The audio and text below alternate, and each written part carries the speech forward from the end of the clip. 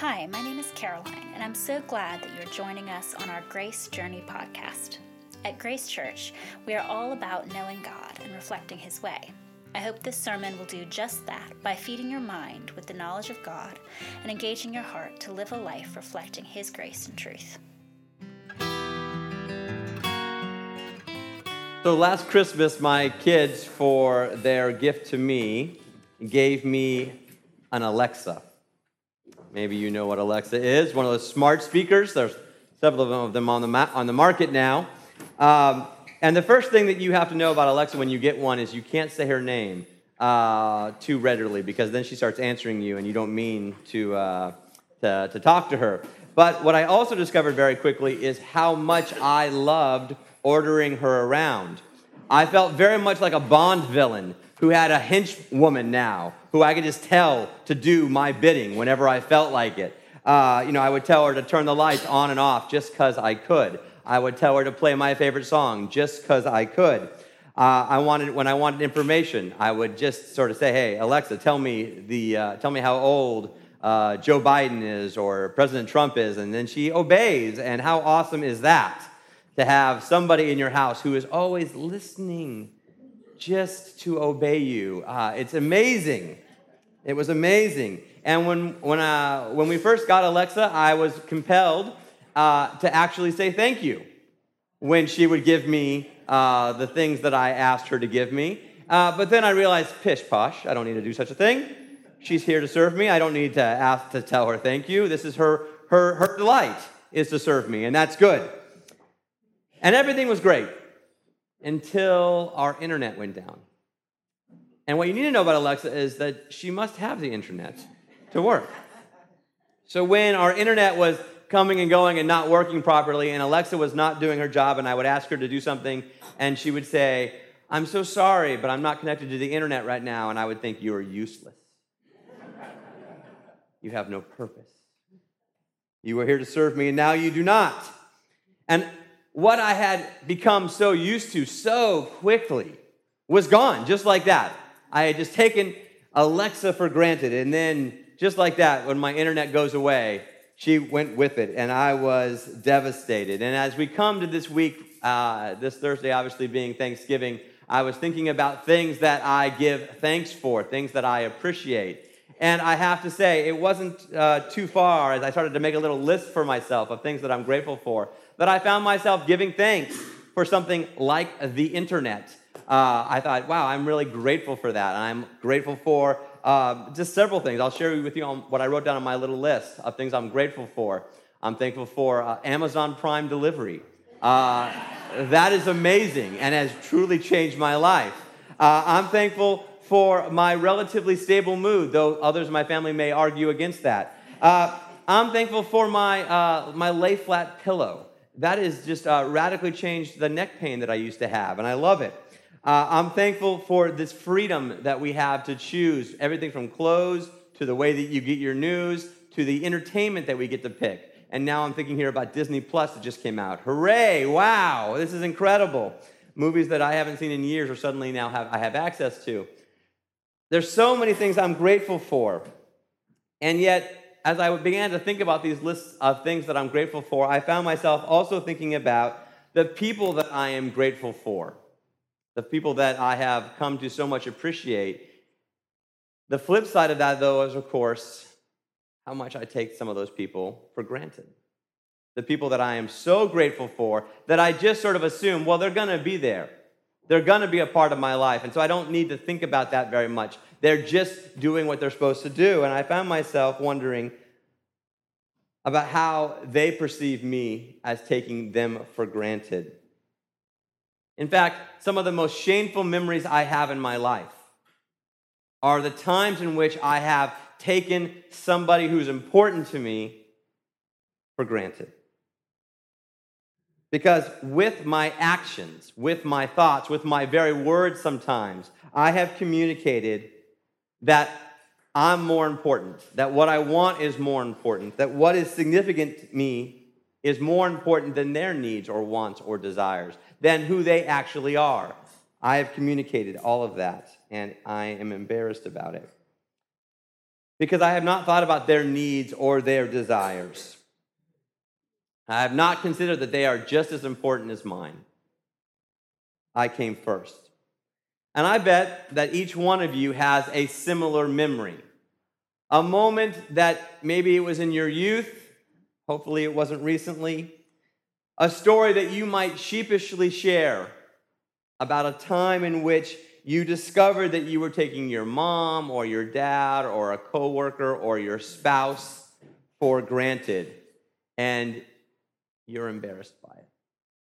It's embarrassing when we do this. More than embarrassing, it's quite painful because we hurt people who are so important to us when we take them for granted. What about God? What about when we take God for granted? What happens to us? What goes on inside of us? What is going on in our relationship with God when we take Him for granted? What happens when we take the one who is the author of salvation, the King of kings, the Lord of lords, the creator and redeemer of mankind, when we take that guy, that Trinity, for granted, like some of our other relationships? Well, I'll tell you this. It's toxic. It's toxic for us personally because we begin to see ourselves, of course, as the center of the world. It's toxic for our relationships with each other because we begin to see people as commodities to be used when we take God for granted. And when we take God for granted, we begin to see this world, this place that He created for us, as a place that has been designed to please and serve just us, just me. It's toxic when we take God for granted because you and I become the center of the universe. We take the chief seat in the kingdom and we displace Him. And actually, you might say, well, I've never taken God for granted, or I try not to, or I'm working against that. Well, here's some simple tests. Here's some ways that you can decide if you are actually taking God for granted. Do you miss God? Do you notice whether He's in your life? Do you have a low or perhaps no commitment to the things that God cares about? Do you even know what God cares about? If you don't, I'm going to tell you it's low or none. Do you share your dreams? Do you share your life with God? Does He hear from you what you're thinking about, what's going on in your thought process? Or is it in your world like, well, He's God, He should know? I mean, that's what God does, right? If you can say yes to any of those things, then I'm going to tell you that you are acting as if you are fine without Him. That you're totally fine without Him. You're not, but that's exactly how you're acting, and that's what you're communicating to God. You have, for all intents and purposes, taken God for granted.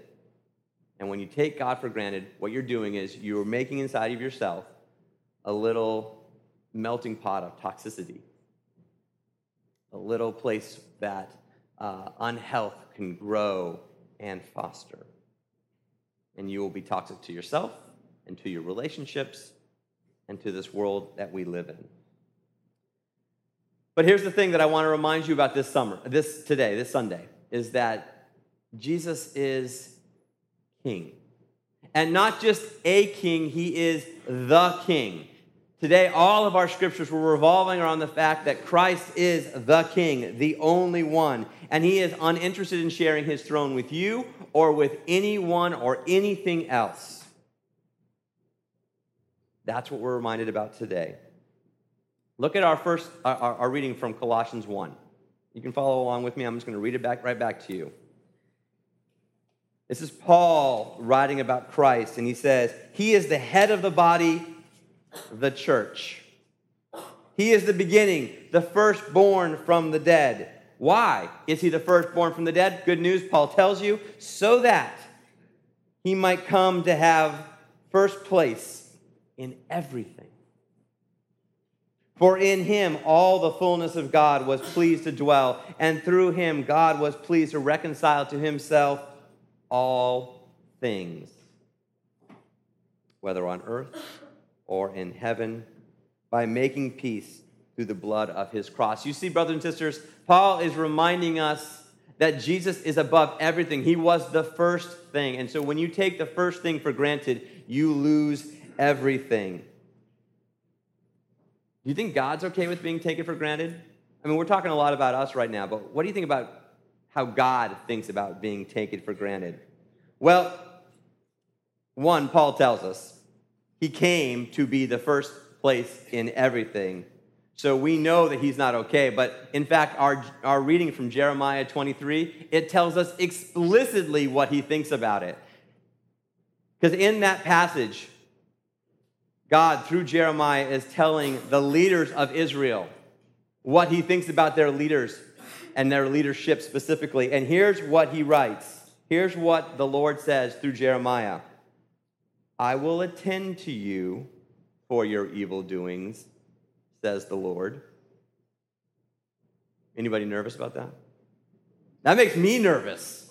I will attend to you for your evil doings, says the Lord. And my first thought is, what are my evil doings? Because I don't want to be attended to by the Lord. Oh, my goodness. That should give you incredible pause, because it does me. But it also reminds us that he is not looking the other way. While we take him, his creation, his call to love and to serve, his mission of rescue to the world that he has invited us to be a part of, he is not looking the other way when we say, you know what? I got Disney Plus today, God. When we take him for granted, his kingdom for granted, he's not looking away. What he is reminding us in Jeremiah is, I will attend to you for your evil deeds. There will be a reckoning. Now, as you feel the weight of that, and I want you to, let's not leave it right there, though. Let's look at Luke 23. This gospel passage that you're probably pretty familiar with. Hopefully you are. If you have been in church for any length of time, whether it's been a long time or since you've been, this is Jesus on the cross. One of the most important events in the history of the world. What I want you to see today is here we have this king.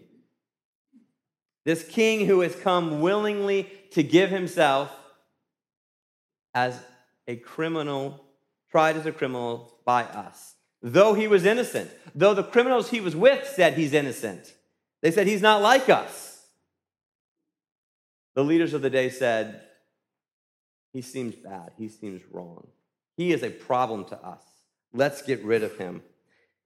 And it's in the midst of this incredible scene where Jesus is being crucified that this king asks of his father, who we know from Jeremiah will be attending to our evil ways. He asks of his father, forgive them. Forgive them. Forgive them. That is stunning. Forgive them because they don't know what they're really doing. So he's not looking away at all. In fact, he's looking right at us as we have embraced a toxic life, a life that has ignored God, a life that takes him for granted, a life that considers him moderately significant on maybe Christmas and Easter, and particularly when you have a health issue, God is really important. But otherwise, we got this. Jesus says to us, to his father, about us, forgive them. What I want you to see today in Luke 23 is in the one moment that we actually chose not to neglect God, we chose to kill him. That was our choice. We said, okay, we won't neglect you. We'll hang you on the cross. That's what we do. And why Jesus didn't give up on us, I have no idea, because I certainly would have given up on us. No question about it. Instead, he chooses to die for the lost, the arrogant, the neglectful, the evil, and the willfully broken. That's me. I'm talking about myself here. And I think I'm talking about you too. And it's our King who says, forgive them. Forgive them. He knows that we don't miss him. We don't take him to account because of our own self-delusion, because of our self-aggrandizement. He knows that we think about ourselves more than anything else. He knows that we aren't really committed to his kingdom or to him as king. Our actions typically show it. He knows that we think on a general basis that we are fine without him. But he also knows none of that's true, that we need him so desperately. And because of that, he came and he lived as an innocent person, didn't commit any sins. We crucified him, and then he rose again. That's our King. That's the King that we celebrate today. And this week, as we get ready for Thanksgiving, it is this perfect moment to pause and yet again ask for that forgiveness, to receive that forgiveness. If you haven't asked God to forgive you in a long time, today is the perfect day to do it again for the ways in which you have willfully neglected him and embraced a toxic life. Today is the perfect day to examine and increase your actual commitments to him and to his kingdom. Rather than just giving lip service or just saying, well, look, I showed up on church on Sunday. That surely is enough, right, God? Instead, to engage in his kingdom, today is the perfect day to start that. And to have an actual relationship with him where you share what's going on inside of you. Does he know? Yes. Does he want to hear you say it? Yes.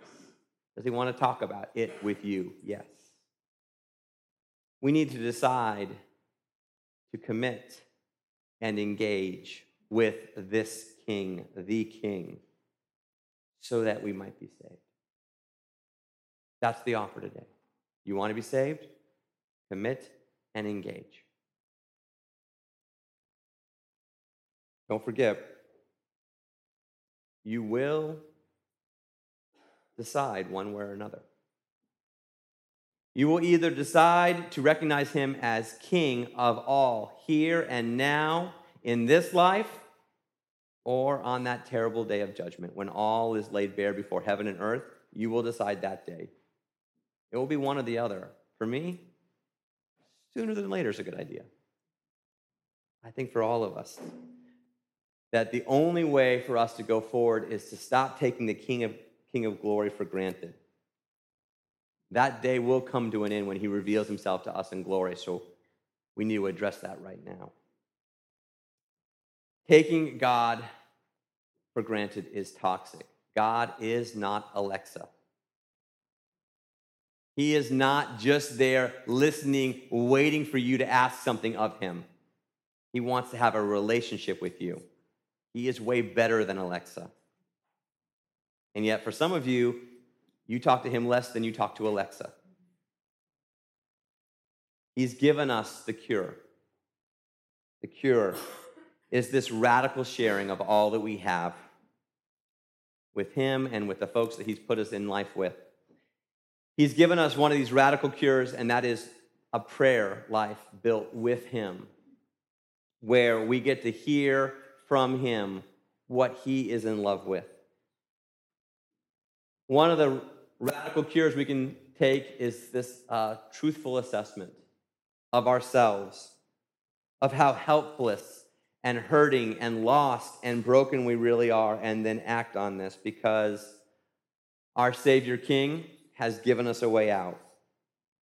One of the greatest stories that you're about to see in the next few months, several times on TV, is a story that is quite old now called A Christmas Carol, written by Charles Dickens.